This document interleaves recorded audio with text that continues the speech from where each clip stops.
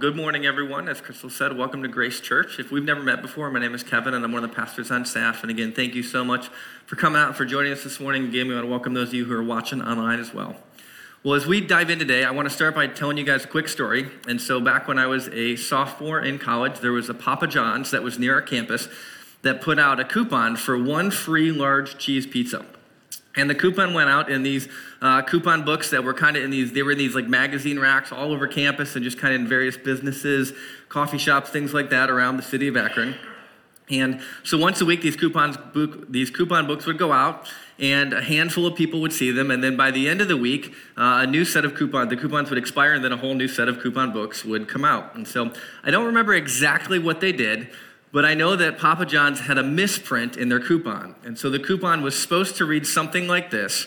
It was supposed to say, good for one free pizza from 3/1 to 3/3. But what it actually said was, good for one free pizza from 3/1 to 3/31. That little one on the end, that little one made all the difference in the world. And so it was supposed to be a 3-day deal turned into a deal that was good for the entire month. And these coupon books that were largely ignored on most weeks were now flying off the racks, right? And so I will never forget going on campus that day. It was incredible to see how fast word spread about these free coupons. And so I don't know how it started, right? Some kid was probably bored, not paying attention to his teacher, flipping through the book, and he discovered this thing. And then he was like, telling his friend who told a friend who told a friend. And by the time I got on campus, like literally there were strangers walking around campus with like stacks of these, like a foot high, telling other strangers, like, did you hear about the coupon deal, right? And like word was just spreading like crazy. And by the end of the day, I kid you not, like you could not find a single one of these books, like they were gone. Every single one of them had been taken.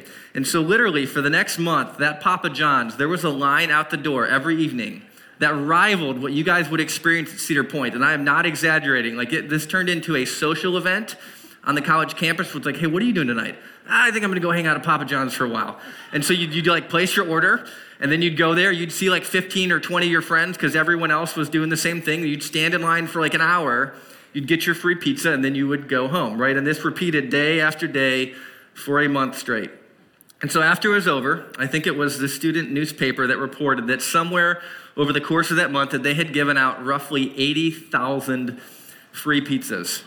And I cannot confirm this, but I'm pretty sure whoever was responsible for misprinting the coupon probably lost their job over that one. So the point of my story is this. It's that people naturally share the things that they are excited about. Right? There were students on campus telling complete strangers about this deal because to a poor college student, a free pizza is a pretty exciting thing, right? So if you guys think back to the last thing that you were super excited about, think about whatever that is, how many people did you talk to about that? Right? If you think back to when the Cavs won the championship, it's all anyone in this entire region was talking about. Right, I guarantee if you are a Cavs fan, you talked about it. And you didn't just talk about it a little bit, you talked about it a lot. And to a lot of people, especially to your friends who weren't Cavs fans, right? Like you were rubbing it in probably a little bit. For those of you in the room who are married, I want you to think back to the day that you first got engaged.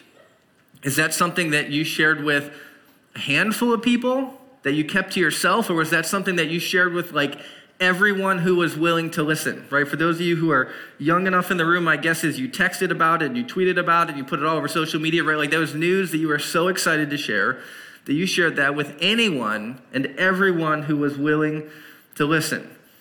Why? Because, well, we tend to talk about the things that we are excited about.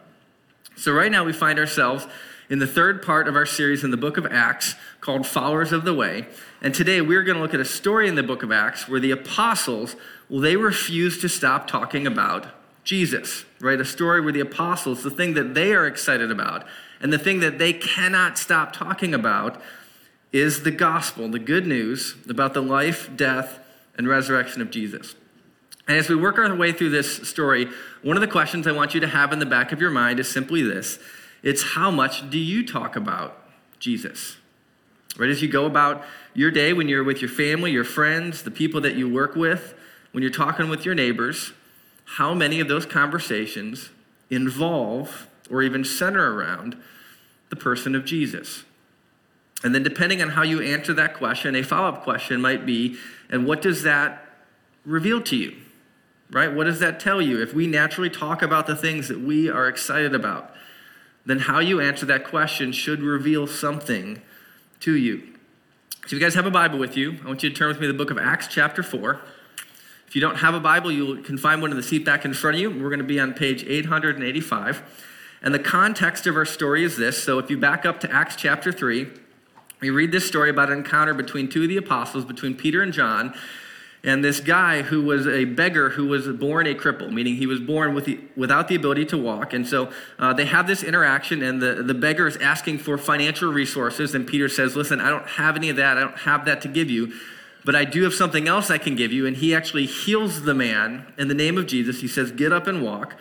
And because this guy was such a well-known beggar, like everyone was passing him day after day after day for years, everyone knew who this guy was.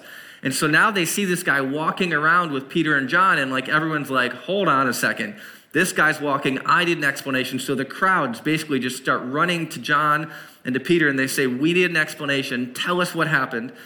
And so Peter, of course, what does he do? Well, he starts talking about Jesus. And so that's the context. We're going to pick up our story, Acts chapter 4, starting in verse 1. We read this. The priests and the captain of the temple guard and the Sadducees came up to Peter and John while they were speaking to the people. They were greatly disturbed because the apostles were teaching the people, proclaiming in Jesus the resurrection of the dead. They seized Peter and John, and because it was evening, they put them in jail until the next day. But many who heard the message believed, so the number of men who believed grew to about 5,000. And so as Peter is talking with the crowds, we're told that they are approached by three groups of people: the priests, the captain of the guard, and a group called the Sadducees. Now, if you're not familiar with who the Sadducees are, they were one of the larger religious groups, the Jewish religious groups that existed during that time. One of the other prominent groups that maybe you're a little bit more familiar with would have been the Pharisees. You often heard Jesus talking about the Pharisees. So the Pharisees, and you had the Sadducees. You had a couple different groups. Now, a couple distinguishing marks of the Sadducees would be this. The Sadducees, they were considered the ruling class of wealthy aristocrats, meaning they were the more wealthy group, and they often found themselves in positions of power. So they're wealthy, and they have positions of power. We know that politically they aligned themselves with and were loyal to the Romans, which probably had partly to do with why they were sitting in the positions of power. We know from Acts chapter 5 that many of the priests, including the high priests, were Sadducees in their religious affiliation. So not all of them, but a lot of the priests and the ruling positions in that world, many of them were Sadducees. We know from Acts 23 that they denied the doctrine of the resurrection of the dead and the existence of angels or spirits. We know that they believed the Messianic age had already begun during the Maccabean period, which means basically about 150 years before Jesus came, they believed that the Messianic age had already begun, meaning they thought that a Messiah had shown up, that age had already begun, and so they weren't looking for a Messiah when Jesus came on the scene. And then we know historically that they had a desire to maintain the status quo, which makes a whole lot of sense, right? If you were part of the wealthy class and you are currently sitting in the positions of power, of course you don't want anything to change, right? You want everything to stay exactly the way that it is. And so a giant crowd starts to form in the temple, and it is no surprise that the captain of the guard, the priests, and the Sadducees, that they show up to find out what in the world is going on. And it's also no surprise that Luke tells us that they were greatly disturbed with the apostles' teaching. Right? If you have a long-standing belief that there is no such thing as a resurrection of the dead, well, the good news of Jesus, well, that threatens to undermine your entire reality. And so in verse 3, we're told that they arrest Peter and John, that they throw them in jail until they can figure out what to do next. So that's where we're at. Our story continues, verse 5. The next day, the rulers, the elders, and the teachers of the law met in Jerusalem. Annas, the high priest, was there, and so was Caiaphas, John, Alexander, and others of the high priest's family. They had Peter and John brought before them and began to question them. By what power or what name did you do this? Right? And so after spending the night in jail, the next day, the rulers and the leaders in Jerusalem, they all gather together. Peter and John are brought out before them, and they are asked the question, by what power or what name did you do this? Referring to the man that they had healed back in chapter 3. And so this question On the surface, this is a really simple question, which has a really straightforward answer. But remember that Peter and John are standing before a room of some of the most powerful men of their day. In fact, Luke even lists some specific names of these guys like Annas and Caiaphas, and while those names, they might not mean a whole lot to us, these names would have evoked a tremendous amount of fear in the first century audience because, again, these were men of great power. And in fact, these were the same men whom Jesus was brought before in his trial, which resulted ultimately in his crucifixion and his death. And so I have to imagine that Peter and John's minds, they must have been racing and flooded with all kinds of thoughts and emotions. Right? I have to imagine that their mind would have went back to the trial of Jesus. They would have rehashed and recounted that story and those events. I have to imagine they would have been filled, their minds would have been filled with fears about what might happen to them, and potentially even those that they loved if they continued to talk about Jesus. Because based on what we know about the Sadducees, we all know exactly what the Sadducees don't want them to say. Don't say the name Jesus. Don't talk about the resurrection. Don't call him the Messiah. Right? Everyone in the room, including Peter, knows this is exactly how you upset this audience. But the problem is, that's also the only honest answer to the question they have been asked. Right? And so Peter and John, they get put in a very difficult position. There is a lot of pressure that is put on them. But instead of responding in fear, we're told that Peter responds in boldness. Check it out, verse 8. Then Peter, filled with the Holy Spirit, and notice I've underlined that. So if you're someone taking notes or you write in your Bible, you can underline that. We're going to come back to that a little later. Then Peter, filled with the Holy Spirit, said to them, rulers and elders of the people, if we are being called to account today for an act of kindness shown to a man who was lame and are being asked how he was healed, then know this, you and all the people of Israel, it is by the name of Jesus Christ of Nazareth, whom you crucified, but whom God raised from the dead, that this man stands before you healed. Jesus is the stone you builders rejected, which has become the cornerstone. Salvation is found in no one else, for there is no other name under heaven given to mankind by which we must be saved. And I absolutely love Peter's response to them. Right? Notice how incredibly clear he is. Right, guys, if we're here because of an act of kindness, then it is by the name of Jesus Christ, the one that you crucified, but God raised from the dead. It is by the name of Jesus that this man is healed. Right? Peter is honest. He is direct. He does not withhold parts like the resurrection, which he knows will offend them. And he is as clear as he can be. Right? Salvation is found in no one else. For there is no other name under heaven given to mankind by which we must be saved.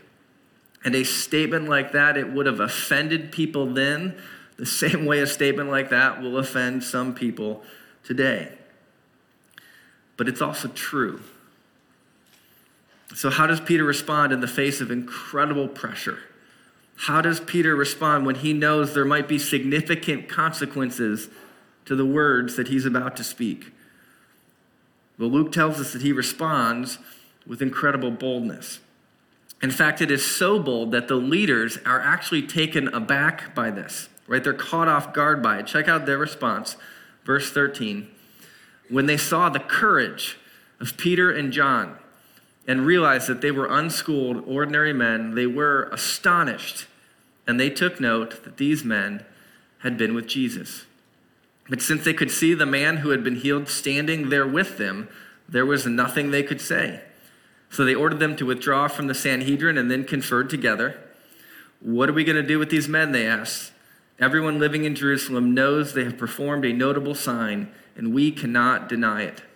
But to stop this thing from spreading any further among the people, we must warn them to speak no longer to anyone in this name. So how do these powerful leaders respond to Peter? Well, the first thing the text tells us is that they are taken aback by them, right? That they are caught off guard by them, right? From their perspective, they see some unschooled, ordinary guys who have performed an undeniable miracle, And now they are speaking to them with incredible honesty, right? Incredible boldness, right? They're being spoken to in a way that most people do not speak to them that way. And to be honest, they don't know what to do with them, right? Like they have no idea what to do. And the word that is used, it says that they are astonished by their response, which means to marvel, to wonder, and on some level even to admire them. But at the same time, they hate the message that they are teaching. The message of the gospel, it is disruptive to their system of belief. It undermines their authority. It proves them to be wrong, and it threatens the positions of power that they are currently sitting in. But as Luke points out, the problem is they can't deny the miracle, right? Apparently, when they are on trial and they are brought before them, the guy that they healed, like he's literally standing right next to them. And everybody knows who this dude is. And so the story continues, verse 18. Then they called them in again and commanded them not to speak or teach at all in the name of Jesus. But Peter and John replied, "Which is right in God's eyes, to listen to you or to him? You be the judges. As for us, we cannot help speaking about what we have seen and heard." After further threats, they let them go. They could not decide how to punish them because all the people were praising God for what had happened. For the man who was miraculously healed was over 40 years old. And so because these leaders don't really know what to do, they decide to flex their authority and simply command them not to speak or teach in the name of Jesus again. Right? They try to use fear to intimidate them, which I imagine it probably worked pretty well for them on most occasions, right? I imagine most people, they would have stopped talking at that command. But as we have already seen, Peter and John are committed to the mission that Jesus has entrusted to them. And the threats of these men, it will not dissuade them. And so once again, they respond not out of fear, but with boldness, right? They say, which is right in God's eyes? Are we supposed to listen to you, or should we listen to God, right? While standing in front of these leaders, Peter and John, they double down on their commitment that they're going to continue talking and teaching about Jesus.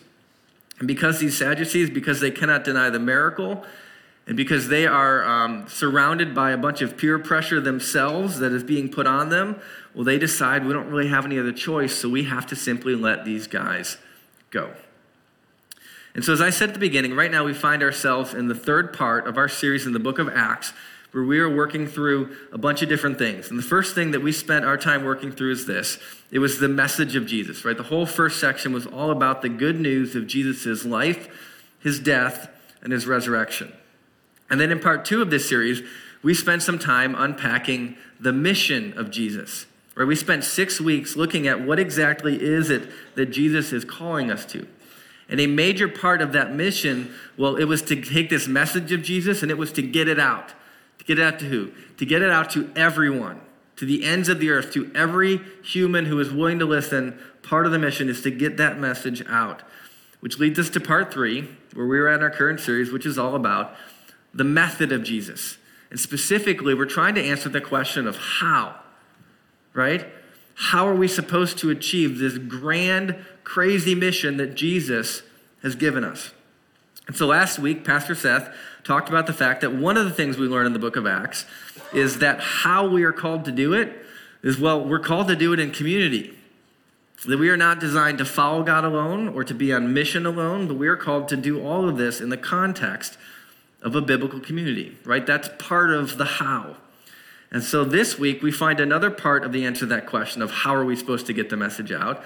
And this week, I think one of the things we find is that it's God uses the courage and the boldness of his followers, right? If the message of Jesus, if it really is going to go out into all the world, it will take followers of Jesus who are bold enough and who have enough courage to actually take it there. And so with the rest of our time together, what I want to do is I want to leave you guys with 3 things, 3 principles that I think we find in this passage. And the first one is exactly what we just said. It's this. It's that God uses the courage and the boldness of his followers. And so in the same way there was opposition to the gospel, to the message of Jesus in the first century, there is still opposition to that message today. And so if this message is going to go out, if we are going to live out the mission that God has called us to, it will require us to display boldness and courage to overcome that opposition. I do want to be super clear that there is a big difference between boldness and arrogance, right? Those are not the same things. And so when the Bible talks about boldness, it is not talking about the volume of your voice or the intensity with which you deliver the message, right? Some of us think boldness and we think like bold font, all caps. Like that is not what this is going for. Boldness is not about being brash or rude or in your face. Boldness is definitely not about your next social media post, which I think is actually the opposite of what this passage is going for. And I say all that because I think it's possible to read this story of Peter's interaction with these men. I think it's possible to think that Peter was a little bit of all of those things. I think it's possible to read a harsh and a brash and an in-your-face tone into this passage that I don't think is actually there. And the reason I don't think it's there is because the same Peter who is acting with such boldness, well, he went on to write this to the early church. He said, I want you to always be prepared to give an answer to everyone who asks you to give the reason for the hope that you have, but to do this with gentleness and with respect. Right? When Peter was giving instructions to the early church about sharing their faith, he gave them the qualifier that they had to do this with gentleness and with respect. And so if boldness is not about being pushy or obnoxious or forceful or aggressive, then what is it? What is this boldness that they're talking about? Well, the word that Luke uses in verse 13 to capture what these leaders witnessed in Paul and John is this word. It's the word parousia. Parousia. Now, most Bibles actually translate that word boldness. The one that we read this morning came out of the NIV. They use the word courage, which I think is a very good way to capture what Luke is going for. But if you dive in a little bit further into the original word, it comes from two root words in the Greek. And here's the two root words it comes from. It comes from the words all and speech, which probably confuses you at first, right? All and speech. But here's what I think the idea is that Luke is trying to communicate. It's that when we speak about Jesus, that we would be courageous enough to all speak. That we would have the courage to speak without holding back. That when we are asked about Jesus or when we talk about Jesus, that we would speak with confidence and with clarity, that we would never water down the truth that we believe we find in Scripture. And yet, as Peter says in 1 Peter, right, that we would do all of that we would all speak, and yet we would still do that while being gentle and respectful. And so if the boldness that Luke is referring to, if it really means to be courageous in our speech, then the opposite of that, well, that would be to be cowardly in our speech. It would be to hold back the truth in conversations or to soften the truth out of fear about how that message might be received or about how sharing that message might negatively affect you, the messenger. And so maybe that could be fear about someone rejecting you socially. It could be fear that maybe you have this fear that it might cause you to miss out on a promotion at work. In some parts of our world, sharing that message might evoke fear for their physical safety. As I was thinking about all this, I was reminded of a time in my life. So me and my wife we were engaged, and we were about 6 months out from being married, and we were looking for a new house, and we found one, and we bought our first house together. And so I moved into the house, and my wife, she decided she was going to still live with her college roommate, and so she lived in the house with them. And so I moved in, started fixing up some stuff on the house. And pretty early in the process, I went out to the mailbox one day, and I met one of my neighbors. Like, I was just out of the mailbox. They were coming out. We just kind of had the new awkward neighbor conversation. We're just asking some questions. She's getting to know me a little bit. And I just explained in the process, I'm engaged with my wife. We bought this house, but she doesn't live here yet. She's going to move in after we get married. And just kind of explaining the things, answering questions. And in the middle of that process, that statement caught her off guard. She was like, wait, you're engaged, but she's not here yet. And she asked the question. She said, why? So now I had this opportunity in front of me. And in that moment, I chose to deflect the question. Right? I said, well, it's her last semester in college, and she's living with this roommate and their friend, and she's moving away, and they share rent. And I said a lot of things, and all the things that I said were true, but they were also cowardly, because I did not all speech. right? I held back. And what I should have said, well, it's because we're both followers of Jesus and because we believe in the teachings of Jesus, including his teachings about marriage, right? There are a lot of things that I could have said, but instead of saying those things, I was a coward. I held back, and I missed out on an opportunity that God had put in front of me. And so I want you guys to think about the moments when you get asked questions about why you do certain things, or maybe why you don't do certain things, right? Do you tend to deflect the question, or do you see it as an opportunity to talk about Jesus? And so, for example, this coming week, when someone says, hey, what did you do this weekend? You could talk about the game that you watched, or you could talk about the snow that came, or you could say, you know what, I went to church, and it was awesome. And that speaker, man, wow, that speaker, he was eloquent and deeply insightful, and right now, you could just say, I went to church. And if they say, why? You could say, because I believe in the teachings of Jesus. And maybe they'll say, why? And then you get to have a conversation, and that doesn't mean you have to be pushy or forceful or aggressive. It simply means if you're given the opportunity that you would all speak, that you would not hold back, that you would be courageous enough to actually honestly answer the question. And as we talked about at the beginning, hopefully that's something that you actually enjoy doing, right? If Jesus is someone that you are excited about, then when you have the opportunity to talk about him, that should be something that we are excited about. And so the first thing that I think this passage teaches us is that God uses the courage and the boldness of his followers, which leads us to the second thing. Second thing is this: I think that the world will notice your courage, right? When you do this, the world will notice your courage.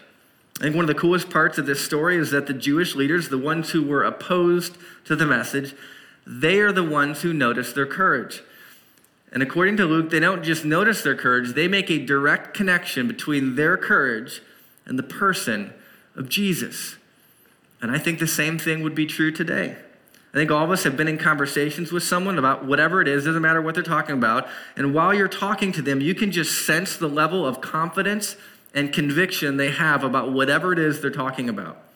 And their level of confidence, it communicates something to you, right? If they are speaking with confidence, it gives you confidence in what they're saying, right? And if they hesitate, if they doubt, if they waver in what they're saying, right, and you're listening, you kind of start to doubt what they're telling you too.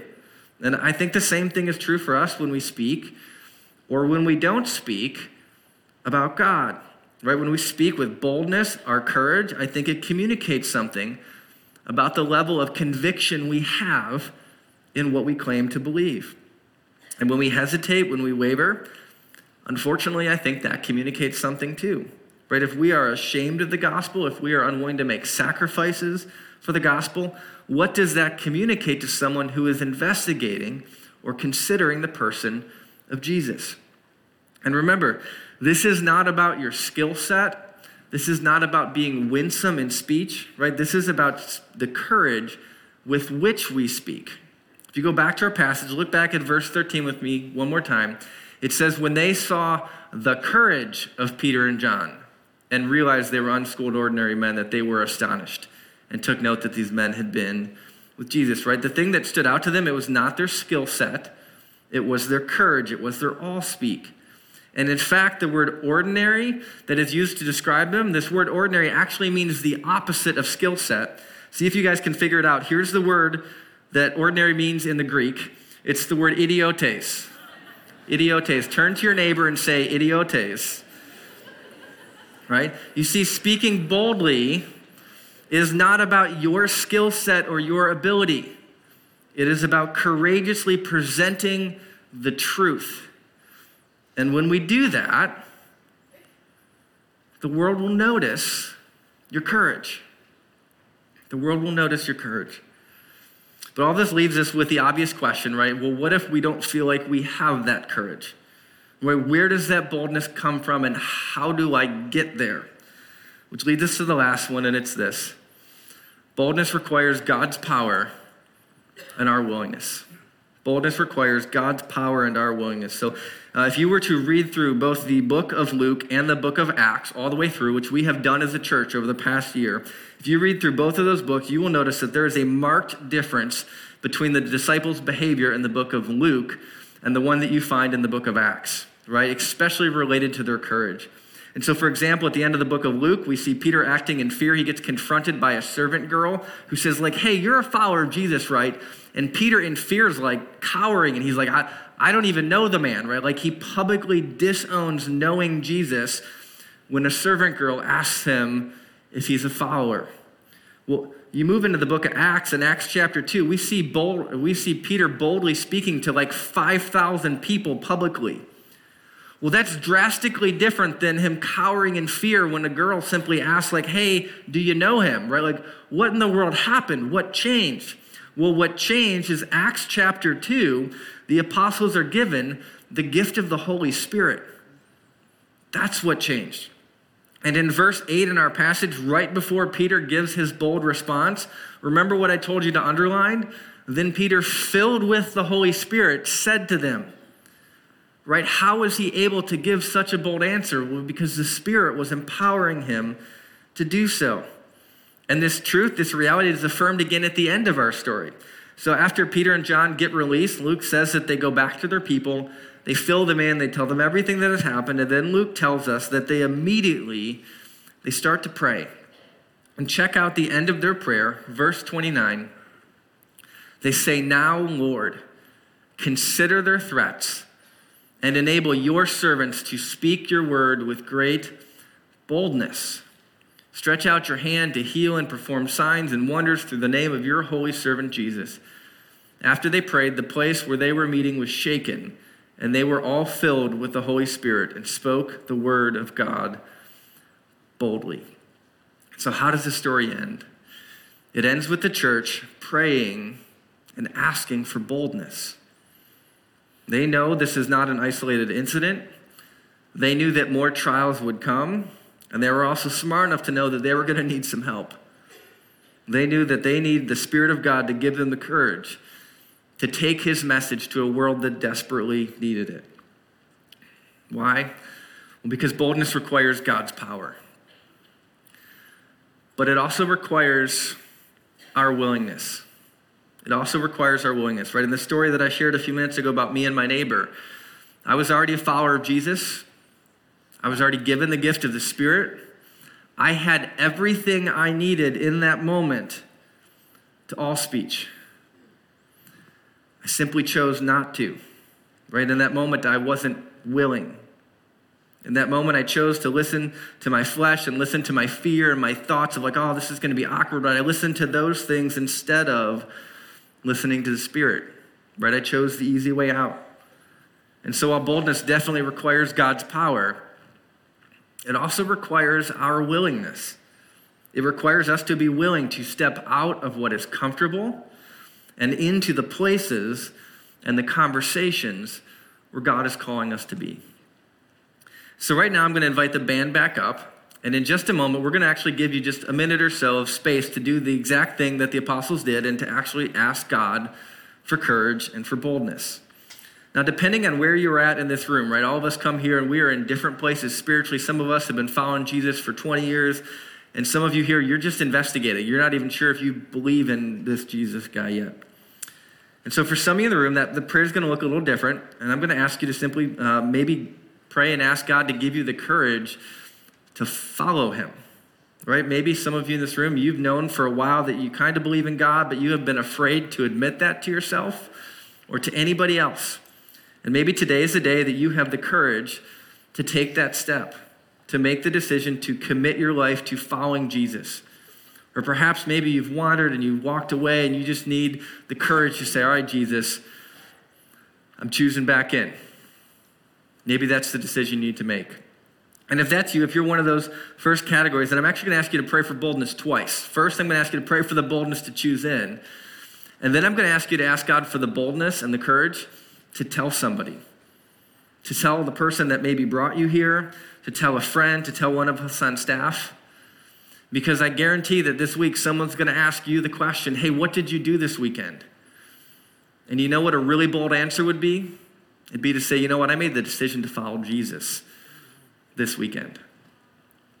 And then for those of us in the room who are already followers of Jesus, I'm going to ask you to pray the exact same thing that the early church prayed. I ask you to say, God, would you consider the threats? Would you consider whatever opposition there is in the world around me?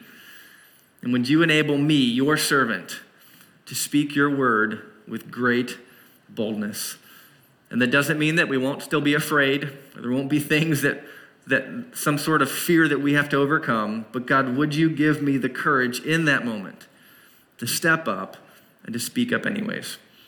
And so right now I'm going to ask the band just to do a little bit of something in the background to make it a little less awkward for you. And I'm going to give you about a minute. And I'm just going to invite you where you are to take a moment and just to pray and to ask God for boldness. And then after about a minute, I will pray and close this out, and then the band will lead us out like they normally do. So right now, where you are, would you ask God for boldness?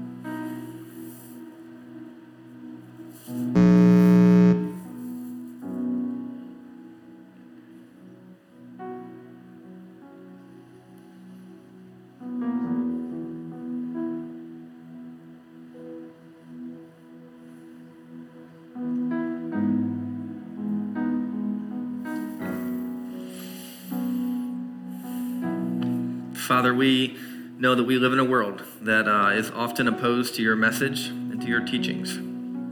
We know that if we speak about you or talk about you, that there will be resistance, whether that's a little level of social pressure or something way worse, depending on our circumstances. And so, God, would you give us boldness?